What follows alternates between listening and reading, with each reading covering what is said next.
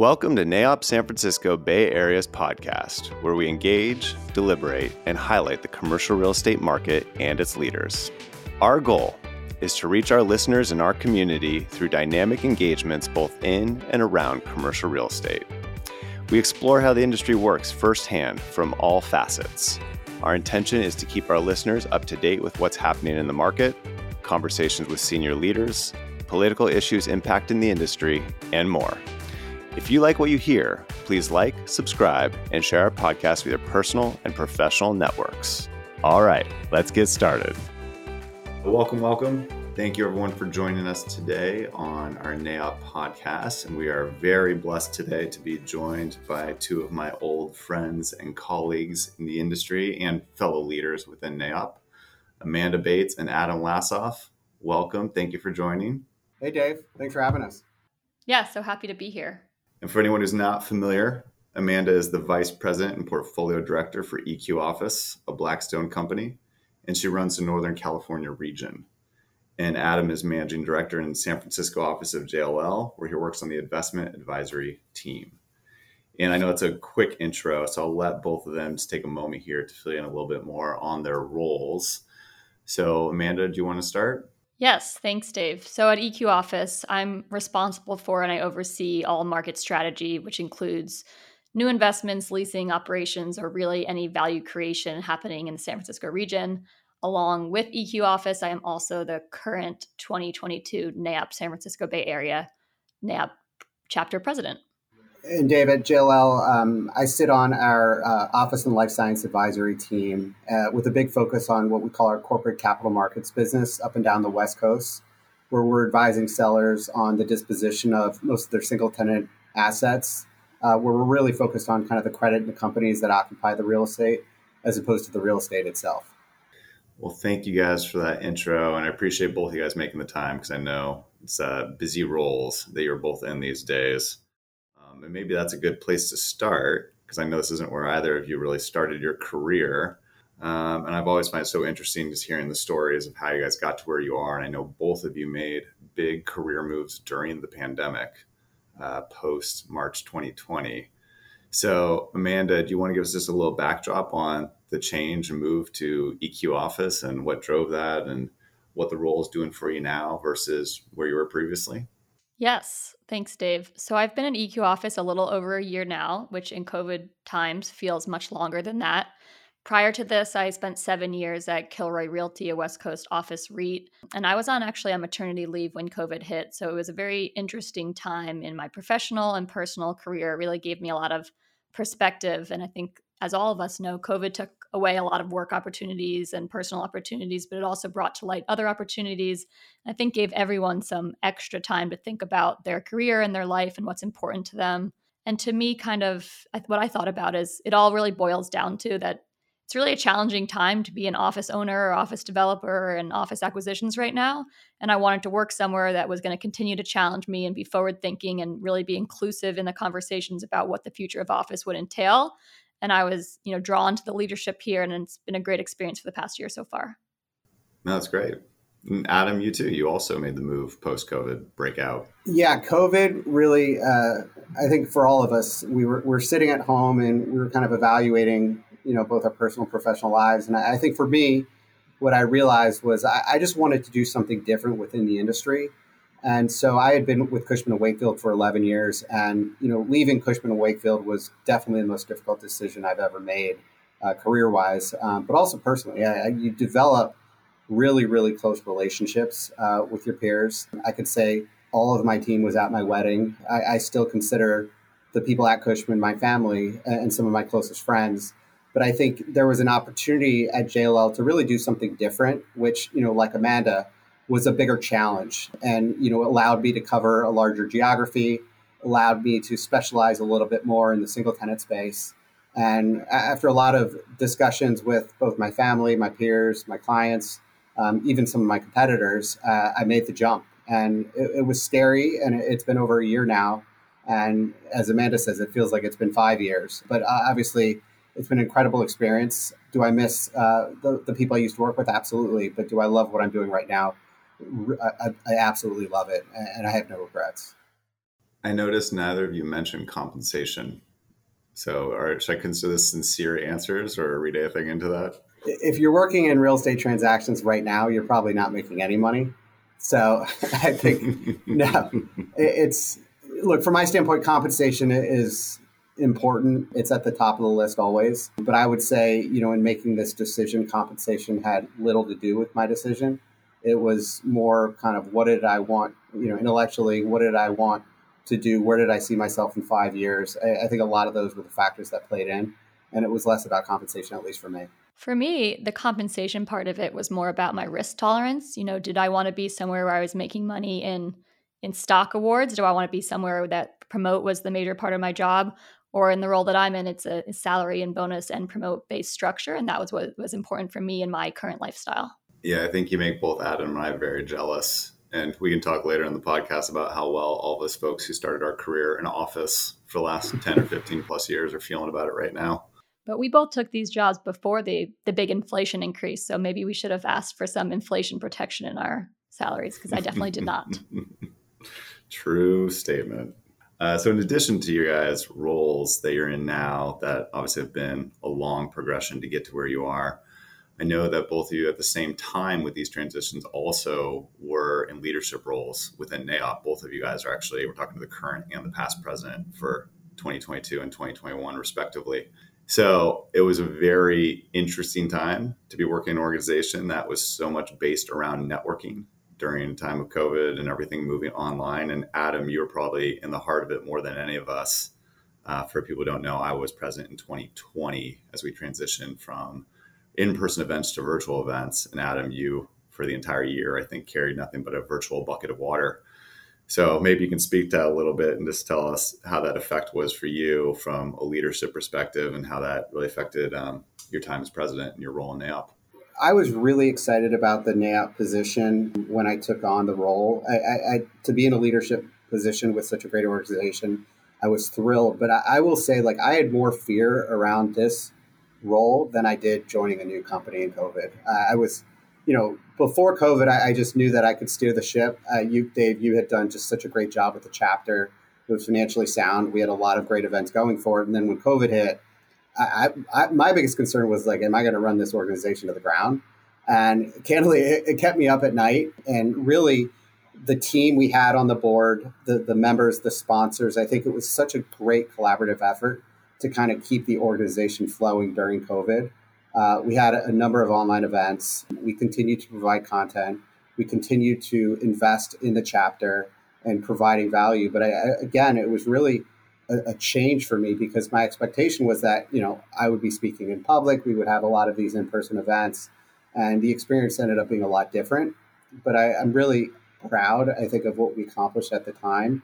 And then with Amanda taking over now and seeing the chapter continue to grow as we come out of, the COVID or the lockdown, whatever we want to call it. But I will say there was a lot of sleepless nights for me, making sure that, we would continue to have dollars coming in, whether through events or whether through sponsors. But again, it was a really valuable experience for me because I kind of put that fear to the side and I kept kind of going forward and just utilizing the board and the people around me. And it was just a really valuable experience. And you avoided the heart palpitations that come with public speaking. Yeah, so I think I'm the nice. First president, maybe in the last several decades, who did not have to speak in public once, which was one of my biggest concerns when I first took on the presidency. So I'm still due for a public speaking engagement if anyone wants to hire me. We'll get you out there one more time. I appreciate it. Well, I think there's obviously a lot of pent-up demand as Amanda is seeing now in this year and bringing back in-person networking events. Amanda, can you tell us a little bit about how that's been going and how turnout's been, how it's been seeing people return to in-person? Yeah, so similar to Adam, I think you decide to be president or get asked to be president and your first thoughts are about, what am I going to get out of this organization and all the time I'm going to put into it? And then you quickly see the support around you and it quickly turns into how can I give back and how can I make sure everyone else has a great experience out of this? Certainly, I had a similar experience to Adam that I was most excited right away as being president and getting to go to Washington, D.C. and go to the chapter leadership and legislative retreat. In 2021, it was virtual. And then even in 2022, it was canceled last minute due to Omicron. And the legislative side really excited me and is something that I wasn't involved in before. But I think through all of COVID, NAOP is not unique there. And, we all learned about compassion and comfort levels of different people and how can we provide something that works for the largest amount of audience. So we've been trying to be as creative as possible, both on the board and in the programs that we provide, having virtual options, having in-person options. Our first big event, the Dealmakers Uncorked event at Brookfield's 415 Natoma, we focused on a venue that would be a draw, had good airflow and open air doors. And I think we were not surprised to see the turnout was well above what was expected. And we've seen that in all the marquee events that we've had so far. People want to network. People can self-select what they're comfortable with. And it's just NAOP's job to provide different types of events that everyone can select what they're most comfortable going to. And what we're seeing with people come back and doing in-person events, I just myself came back, I know Adam did as well, from a 2-day long event down in Half Moon Bay that had maybe 250 people or so, all in person. What are you seeing in terms of any changes in the demographics? And what I'm really thinking about there is a lot of the younger folks we talk to who are still anecdotal stories of some more coming into the office, some less coming into the office. You're getting a sense that some of these folks have missed out on that networking part that to us was such a fundamental part of our career development in the industry. I'm just wondering if you're seeing that anywhere so far and who's showing up for these things. Amanda, I'll put that question to you since Adam can't see all the other people who are on the Zoom call on the other side. Yes. I mean, I see the same at my company and throughout the industry. Younger people haven't had the opportunity to network, which means that they don't know the people they're going to run into at the events. They may feel less comfortable at an event if they don't know people. And it's just kind of a cycle. The more events that you go to, the more comfortable you are going to events. And that's one of the reasons why I joined this industry and why I think I've thrived in the industry is just I really like the people and the networking aspects of it. And I do think that there are less younger people in the industry and there's less younger people taking advantage of the networking events. So I know that this is something that Adam and I talk about a lot, encouraging our own companies and encouraging our industry and encouraging NAOP to find ways to bring more young people into the industry and showing them the benefits of networking that we all see here. Either of you have any good anecdotes on how that was fundamental in the start of your careers? Yeah, I'll jump in there. I think this is a pretty good story. So I moved from Washington, D.C. to San Francisco 8 years ago after working at HFF, now JLL. I reached out to a colleague across the country who I didn't know personally, just knew his email, but he had moved to the principal side from HFF and his name happened to be Dave Carroll. And he let me know that the night before he played poker with someone who's looking to hire an analyst. And lo and behold, I took that job. And then the first week on the job, I was taken out by one of my colleagues to a bunch of Cushman brokers. And, my first lunch that I remember was a lunch meeting Adam Lassoff. And then here I am 8 years later, considering Dave and Adam colleagues of NAOP and friends of mine. And I think it just demonstrates the importance of networking from the beginning. I remember companies that I interviewed with, that was the first networking that I had here in San Francisco. And those are friends that I still have today. Yeah, and Dave, not to jump around, but I think for me, networking was critical in terms of not just the progress I've made professionally, but also just how much more I've enjoyed working in this industry, which is very relationship based. And I can talk about just my experiences. I moved here from Chicago about 11 years ago and took a job with Cushman as an analyst. And I didn't have any network out here. I chased a girl out to San Francisco. In fact, I had never actually been to San Francisco before I started visiting her. And so when I moved out here, I was a little nervous, obviously. I took the job at Cushman, but I didn't have really much of a network outside of the people that I was working with. So NAOP had started promoting its YPG program, which at the time was really in its infancy. It had happened down in Southern California, but this was going to be the first class. And I knew if I was going to develop relationships, this was a huge opportunity.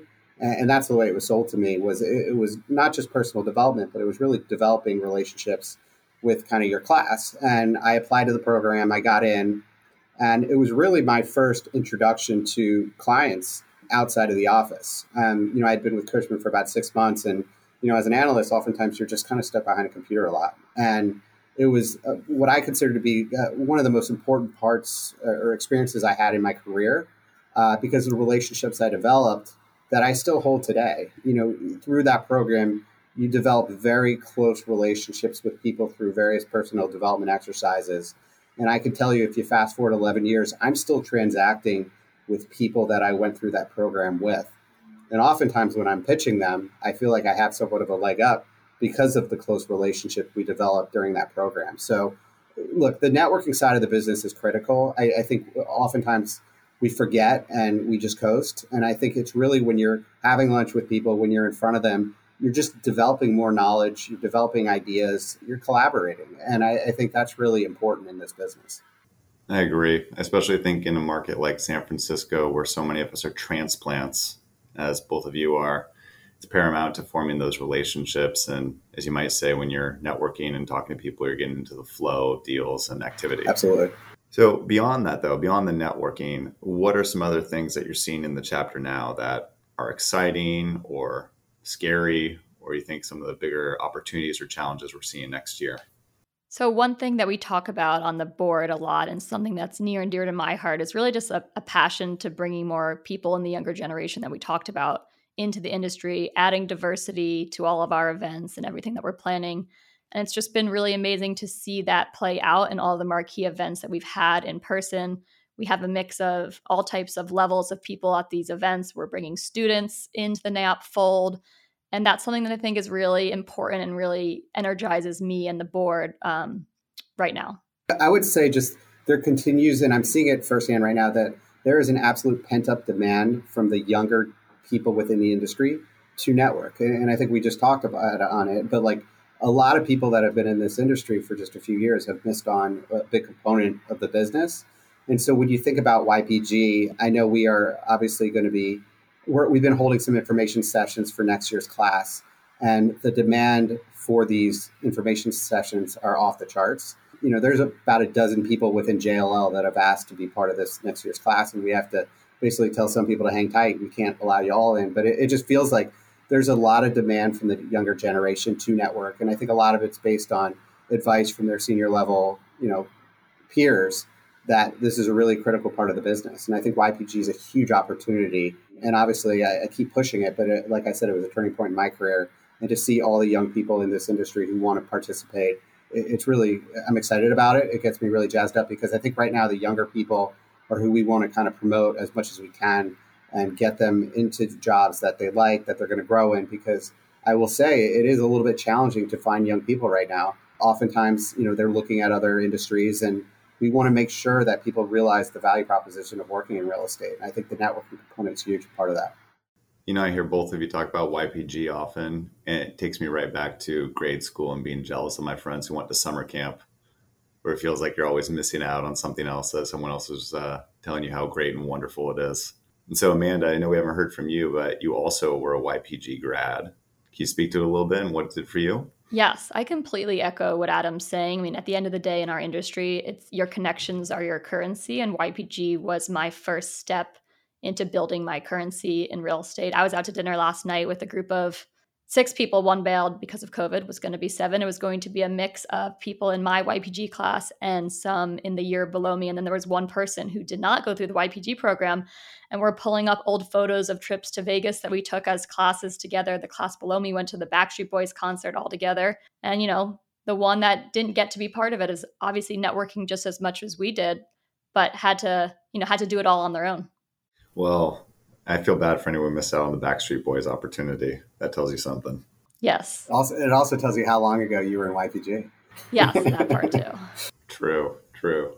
And so I know YPG does include an opportunity for a lot of mentorship, as does also the mentorship portal to give people chances to learn from senior leaders in the industry. Can you talk a little bit about what mentorship role played in your career development and where you are now? Because I think both of you are participating in the mentorship program now as mentors to mentees. Yeah, I can start and just talk about, one, what does mentorship look like for me today? And you can be, I think it's important at wherever you are in your career that you serve a role as both a mentor and a mentee. And right now, as a mentor, it is probably at the top of my list in terms of helping people find their way throughout their careers. I work closely with, I was part of the Project Destin group that JLL did, helping people who are in school, looking for jobs out of school. We've helped place many people both within JLL, but also with, clients, with competitors. It is one of the things I enjoy the most about being in this industry is that mentorship plays such a key role. I really enjoy seeing people grow in their career, and I like being a part of that, whether they're in college, whether they're mid-level, whether they're an analyst. I just find mentorship being so important. So I try to participate and take a role as a mentor as much as I can. And then at the same time, being a mentee, I think is also really important. From the very beginning of my career, in seeking a mentor, I always looked for someone that had what I wanted. And that doesn't always mean financially, but just someone that I see, that's successful, that continues to have a good life outside of real estate. And I've had a number of mentors through the course of my career and mentors that I continue to talk to every day. I had a boss back in Chicago when I was 22 years old who would run me through the ground, but he'd always served as a great mentor to me. And I was just texting him this morning, wishing him a happy birthday. And he's telling me his kid just graduated high school and he's now going to play baseball in college. And I literally remember when his kid was 2 years old. So it's really fun to kind of continue those relationships wherever you are in your career. And I think it's really important that you serve, again, both roles as a mentor and a mentee. Similar to what Adam said, my involvement with NAIOP, it's definitely a get what you give organization. The more you give, the more that you get. That's the same of what I feel about being a mentor. So there's formal opportunities for mentorship that I take on at NAIOP through the Developing Leaders portal. And I was connected with a mentee who was part of the CREATE program, which is a NAIOP and BOMA partnership with SF State and Merritt College. Then I was able to give back and teach 2 classes at Merritt College. And, it's really important to me. That's why I took this job, this specific role, to have the opportunity to give back and be a mentor for other people in my industry and in my company. And I think I give this advice to people all the time is, when you're looking for mentors, don't forget that whatever level you are at, you can be a mentor. And in terms of, I think the question also included, what do you find best about mentors? Or to me, it's about, look for mentors that you emulate and think about the first ones you'd want to call for advice. I had the same thing. I called both of you and other mentors of mine when I was looking for this job to talk through it. And just remember that this all comes full circle. In this industry, you're going to work with people again that you worked with before. And, in terms of mentors that really meant the most to me in my career, I think the most significant thing I've learned from a mentor is just really empowerment to speak out and have a point of view. I'm sure we've all had some, bosses who were not as strong or were not as empowering. And the ones that are able to empower you to grow on your own, you don't just have to listen to their advice. They encourage you to have your own opinion and, not stifle your curiosity. And ultimately, those are the ones that inspire me to be better in my career. And I'll always thank those mentors that inspired me to have more of a point of view. And just, I want to plug in, and I think this is really unique to San Francisco, but the San Francisco market, I think, has a better mentor dynamic than most other markets around the country. And one thing people always say when they come into the market is, I don't understand how all of the competitors spend so much time with each other, whether it's on the principal side or on the brokerage side. Like in New York or in LA, it's like they're enemies when they see each other's on the street. But here, I think it's just a very collegial environment. And I think mentorship plays a huge role there. And when I was leaving Cushman, I did have a number of conversations with people like Dave and Amanda who were on the client side, but I also talked to many people who were my competitors and asked them what their thoughts were. I even had conversations with people at Cushman and let them know what I was thinking. So the dynamic of the San Francisco market, I think it's really exciting. And I think we're always trying to help each other, even if we're competing. And I think that's very unique. You don't see that in a lot of other markets around the country. That's a great point. And I think as both of you now transition to these roles where you're the mentors and the managers of folks below you, how does that play into the trend of folks now coming back to the office? So are you able to still effectively mentor or manage other people when they're working from home or doing part-time? Or do you feel we need to start getting people back and being in person to be able to actually provide that mentorship? I think it's certainly easier to do in person. At my company, we have a unofficial text that goes out every Sunday, and I say what days I'm going to be in the office and ask my junior team what days they're going to be in the office so we can try to coordinate lunches and coordinate ways for them to listen in on calls with me. And it's just not as top of mind for me when I'm at home to remember to include someone, to remember to check in with someone. It's just way easier to do in a casual way. You know, I walked in today and my office had breakfast sandwiches out, and I talked to people who I don't normally talk to in the office. And if that didn't happen, it's just one extra thing you have to, and it's an extra step to remember to be a mentor virtually that is easier to do in person. Yeah, I think at JLO, I mean, look, we are, and we say we are a work from work company. You know, we were back in the office earlier than most groups. So I can say, you know, my team, you know, there's, you know, within just my direct team, there's about 15 to 20 of us, and we're all in 5 days a week. So we don't really know what the alternative is. It's almost like a foreign language, you know, working from home. I can tell you on the days when someone unfortunately gets COVID or is sick and is not coming to the office, even those few days when they're not in the office, I can sense the distance or the lack of communication. And so I just stress, and maybe that's specific to this role or our jobs within real estate, that, you know, there is no alternative, you know, from being in the office. And we really stress that. And we find it so important, not just to execute on behalf of our clients, but also to grow each other, to collaborate, to be innovative. You're just not able to do that, I think, from a mobile environment. At least that's in our experience. And we will continue to promote coming to the office to the extent we're allowed to. And it's 5 days a week. And something I'd add to that is, you know, I heard a quote at our last NAIOP capital markets event by our keynote speaker. We talked about productivity. You know, how can you make people, or how can you make companies more productive? You could either hire more people, or you could, you know, make them more efficient. And it's not really a market that we really have the ability to hire more people right now. And I think office is a tool to make people more efficient, more productive, more collaborative. So yes, this is all self-serving. We are in the office industry. But when I hear some companies make these work from home comments, you have to take that into perspective, that that's what's in the best interest of their company and their industry. For example, Brian Chesky, the CEO of Airbnb, made a comment like something like, if the office didn't exist, would we invent it? And that's, you know, it's a little self-serving. You're in the industry of having people work from wherever or be wherever. But at the end of the day, that does ignore productivity, efficiency, collaboration, mentorship. Those are all important. And I think the office plays a big role in that. Whether you love him or hate him, I thought it was fun to see Elon Musk's email to his Tesla workforce. I think it was on Monday or Tuesday, that said, if you're not going to be working in the office, we're going to assume you no longer work here. And he's basically making it a mandate that they have to be in the office 40 hours a week. And I think his take was, you're not able to create anything or innovate anything if you're working from home. And he pointed to the companies that have been working from home exclusively and they have not created anything in the last 12 to 24 months, where you see some of these other companies that are innovating and are needing to do that in an office environment. Yeah, I think my favorite quote from that letter was, didn't he also say, you can go pretend to work somewhere else? Very, very indicative of maybe how some folks are viewing people who are choosing to work from home when they don't have to. Yeah, work from home. I remember pre-pandemic, when you said you were quote unquote working from home, it meant you were too hungover to come into the office. Classic Friday morning. So hopefully more folks returning to the office and management returning to the office, because I think that is a key piece of it. Another senior leader we know in our industry said to me that he thought managers and mentors were doing a real disservice to their employees and mentees by not going into the office if they missed days, because how fundamental it was to all of us in the start of our careers. And we had that manager or mentee, to your point, Amanda, who just calls the person in the room to listen to them through their phone calls, or participate in a quick conference call or a casual conversation for 5 to 10 minutes, passing by.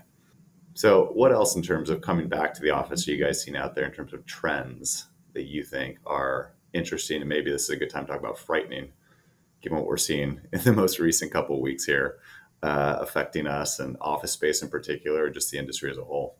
But we can start with you, Adam. You're asking kind of what kind of keeps me up at night, or more just what are kind of some of the trends? You could word it in a happy way or in a negative way. You can say what gets your juices flowing that you're excited for, and what keeps you up at night grinding your teeth. Look, I mean, the thing that keeps me up at night is, what is the future of the office, relative to what the stock looks like today? I mean, look, I truly believe the office isn't going away. And my concern is what happens. Are we in an overbuilt environment?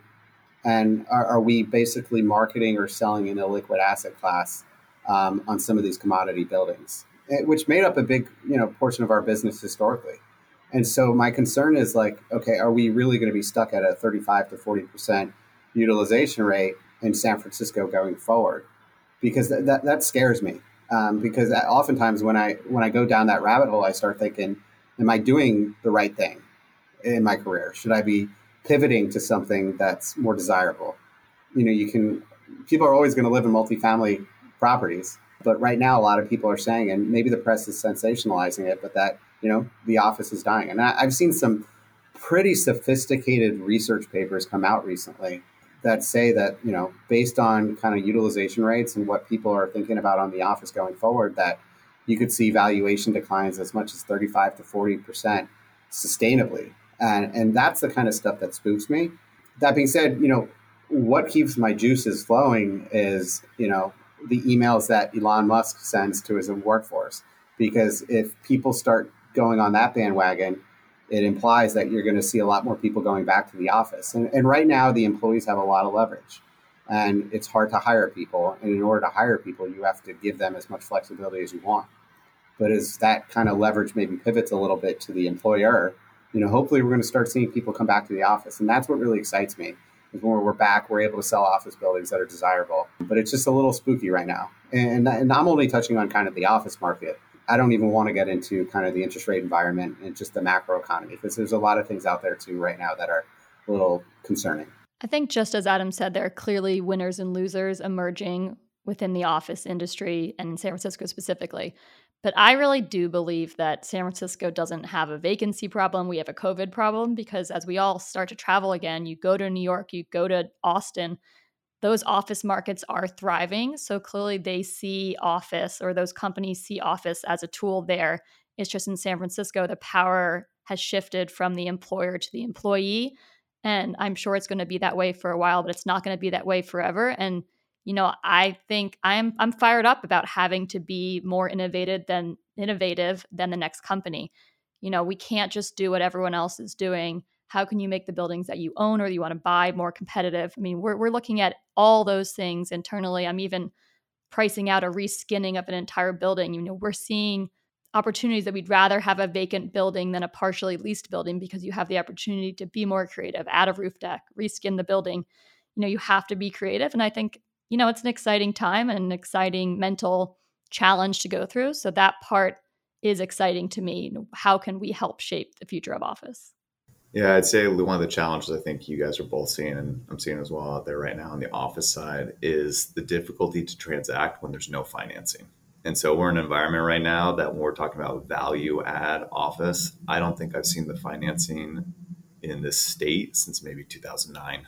We're in a place where I think it's extremely challenging to find anyone to step up, even the classic groups and debt funds that we think of that would have stepped up on some of these transactions before, waiting on the sidelines patiently.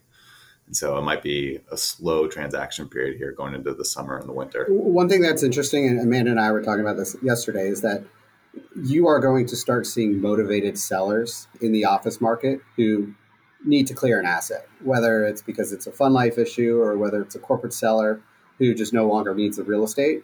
And I think what that creates are data points. And as you mentioned, yes, there may not be financing available. I think there's definitely financing. It's just very cost prohibitive at the values that sellers want. But I think once you see motivated sellers, you're going to see what rock bottom pricing looks like. You'll start seeing some data points come to the market.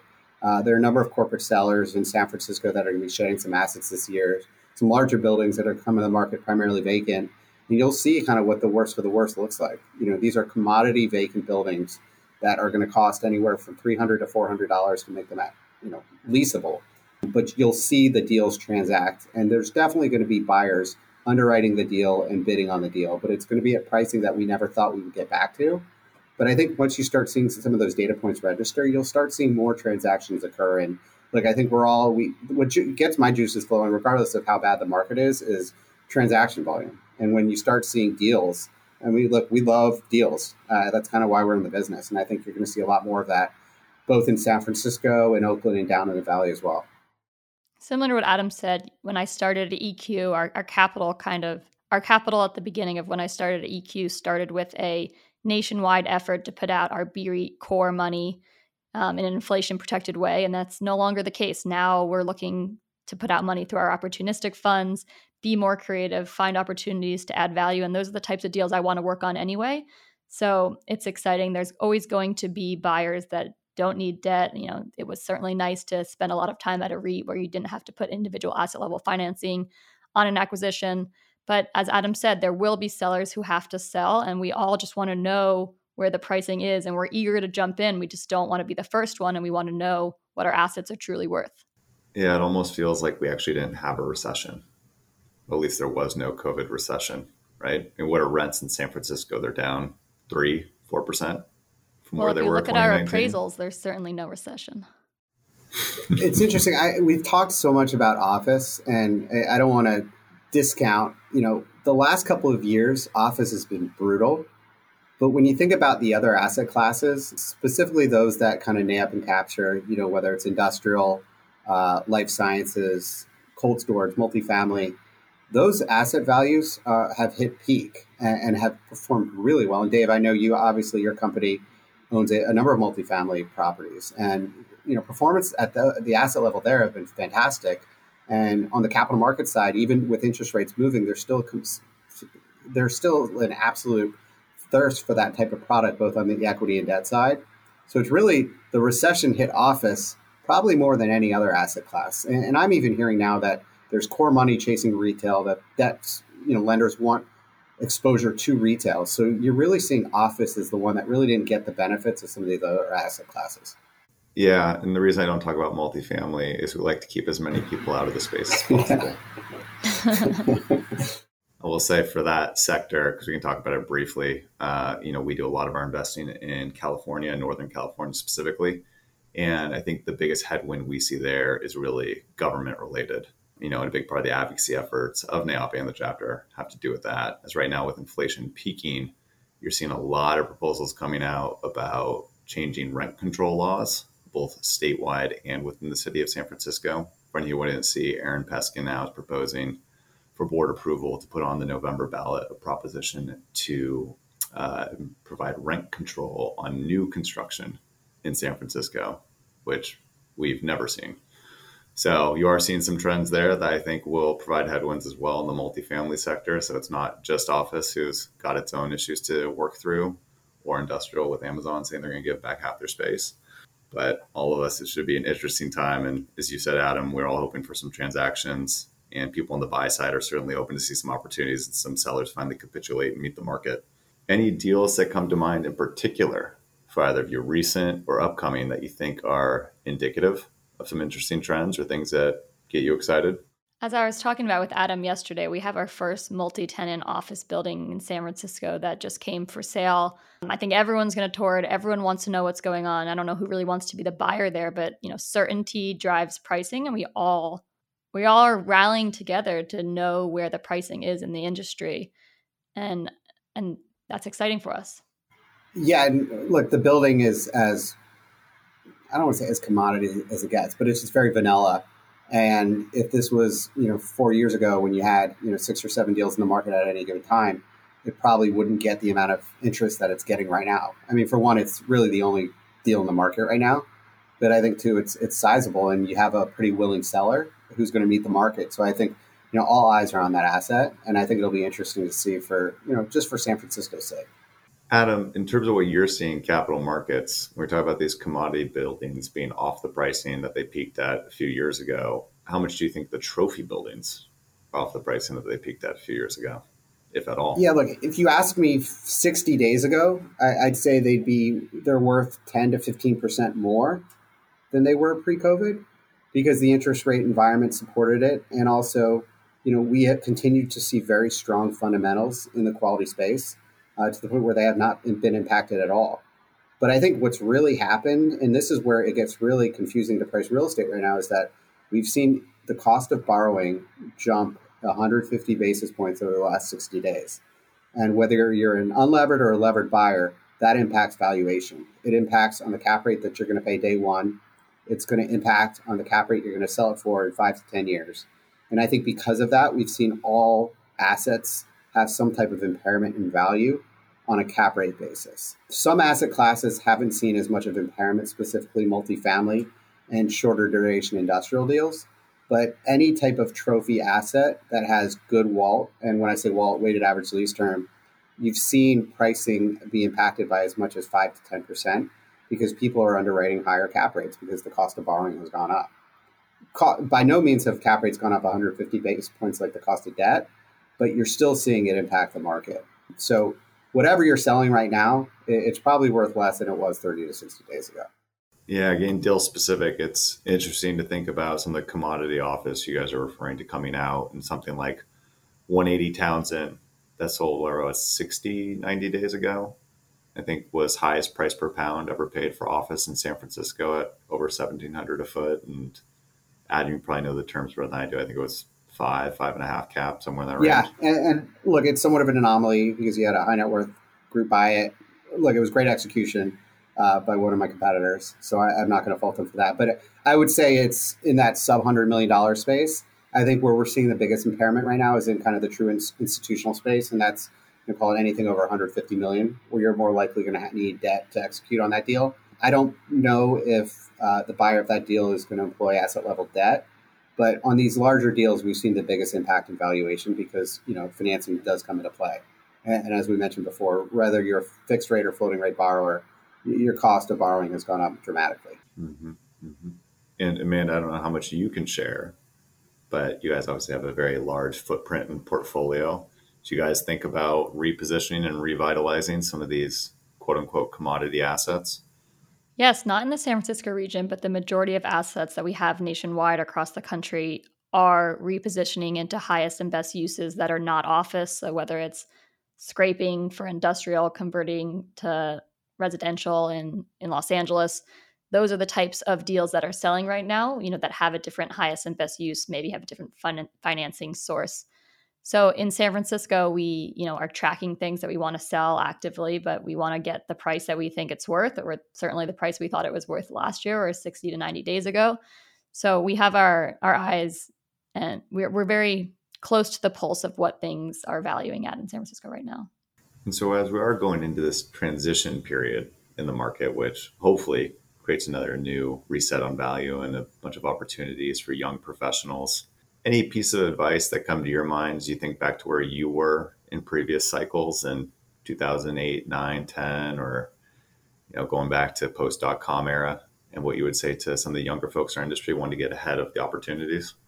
I would just do a simple exercise. I say, if you're young in the industry, choose 5 people that you look up to professionally, personally, and reach out to them and have coffee with them. Because the chances are they're going to say yes. And that's, as I mentioned, is specific to San Francisco. But I think those meetings are influential in someone's early part of their career. And you should never be shy about reaching out to have a conversation. And I can guarantee you'll benefit from those conversations. It's not necessarily going to lead to a job. It's not necessarily going to lead to a deal. But you will get some piece of tidbit out of those conversations that will stick with you. And I think it's really, really important to have that senior level mentorship. And I think it's also really important that you put any nerves around it and reach out to them, because I think you just will benefit from those conversations. Similarly, I always tell my analysts or colleagues who are deep in Argus or underwriting that tell me they're too busy to join me on a tour or on a lunch to step back and not think about, where they want to be in 5 years, what type of company they want to be at, but think about the people they respect at our company or in the industry. And what skills do those people have? It's not going to be that person is the expert in Argus and the expert in Excel. It's going to be about the connections and the relationships that those people have. And it's not meant to be transactional. It's just that if you want to grow and get to the next level in your career, you have to start now. Yeah, and just one thing to add is, no matter how difficult a situation is, no matter how bad a job is, whether you are leaving a company or you're getting laid off, or the unfortunate you get actually fired, always take the high road, because things always come back around, and this industry is small, and you'll never know who you meet back up with 5 years down the road. And I can say with certainty there were situations where I could have taken a really aggressive stance and dropped as many F-bombs as I wanted to someone's face, and I decided not to. And I think that's paid dividends down the road as you kind of reconnect with someone down, you never know when you're going to meet back up with them. You're going to need a favor with them. You're going to be pitching them a deal, or you're going to be wanting a job with them down the road. So I think it's really important that you have integrity in this business, no matter what point you are in your career. Amanda and Adam, those are both great pieces of advice and great thoughts. Any just general final parting thoughts on the industry, on NAIOP, on networking, on being young, on going out and having fun? Yes, I just encourage everyone listening to see NAIOP as a tool in their career and prove to your company the value of NAIOP in your career and the benefit of you getting out there, learning about assets, going on tours, networking with new people. It's beneficial to your career. It's beneficial to your company. And we really hope that NAIOP is able to provide those educational opportunities, networking opportunities. So please reach out to any of us, check out our website, and I hope to see you at events in the fall and everything that is coming up at NAIOP. And this is a little bit of a different tone and subject than what Amanda just talked about, but we are entering into what I would consider to be some of the most difficult environments we've seen in possibly a decade. And you're going to hear some senior level people enter the office some days with a pretty pessimistic view on the world. And I just want to remind everyone that this industry is cyclical. And there are going to be times when things feel really, really bad, but it doesn't stay like that forever. And sometimes we forget that. I came into the office today cursing about a deal that went sideways and saying, this is the worst market we've ever been in. Office is dead. And I looked at my analyst and he looked at me and I'm like, how am I going to retain a guy when he hears me saying that the business that we're trying to sell is dead? And so we just have to remember that this is cyclical. Things will feel bad at times and they're not going to be bad forever. And on the flip side, there's going to be times when things are going really, really well and we're making money and we're transacting. And we have to remind ourselves it's not going to always be that good either. And so this is a patient business. There are going to be good times and bad times. But I think, stick with it and things will kind of be up on the up again. And again, this is why I get excited about coming to the office. You just never know what we're going to be confronted with, but we're allowed to be creative no matter how bad things feel. And it's really exciting. And I'm really excited about what's happening in the market, what, the next couple of years look like.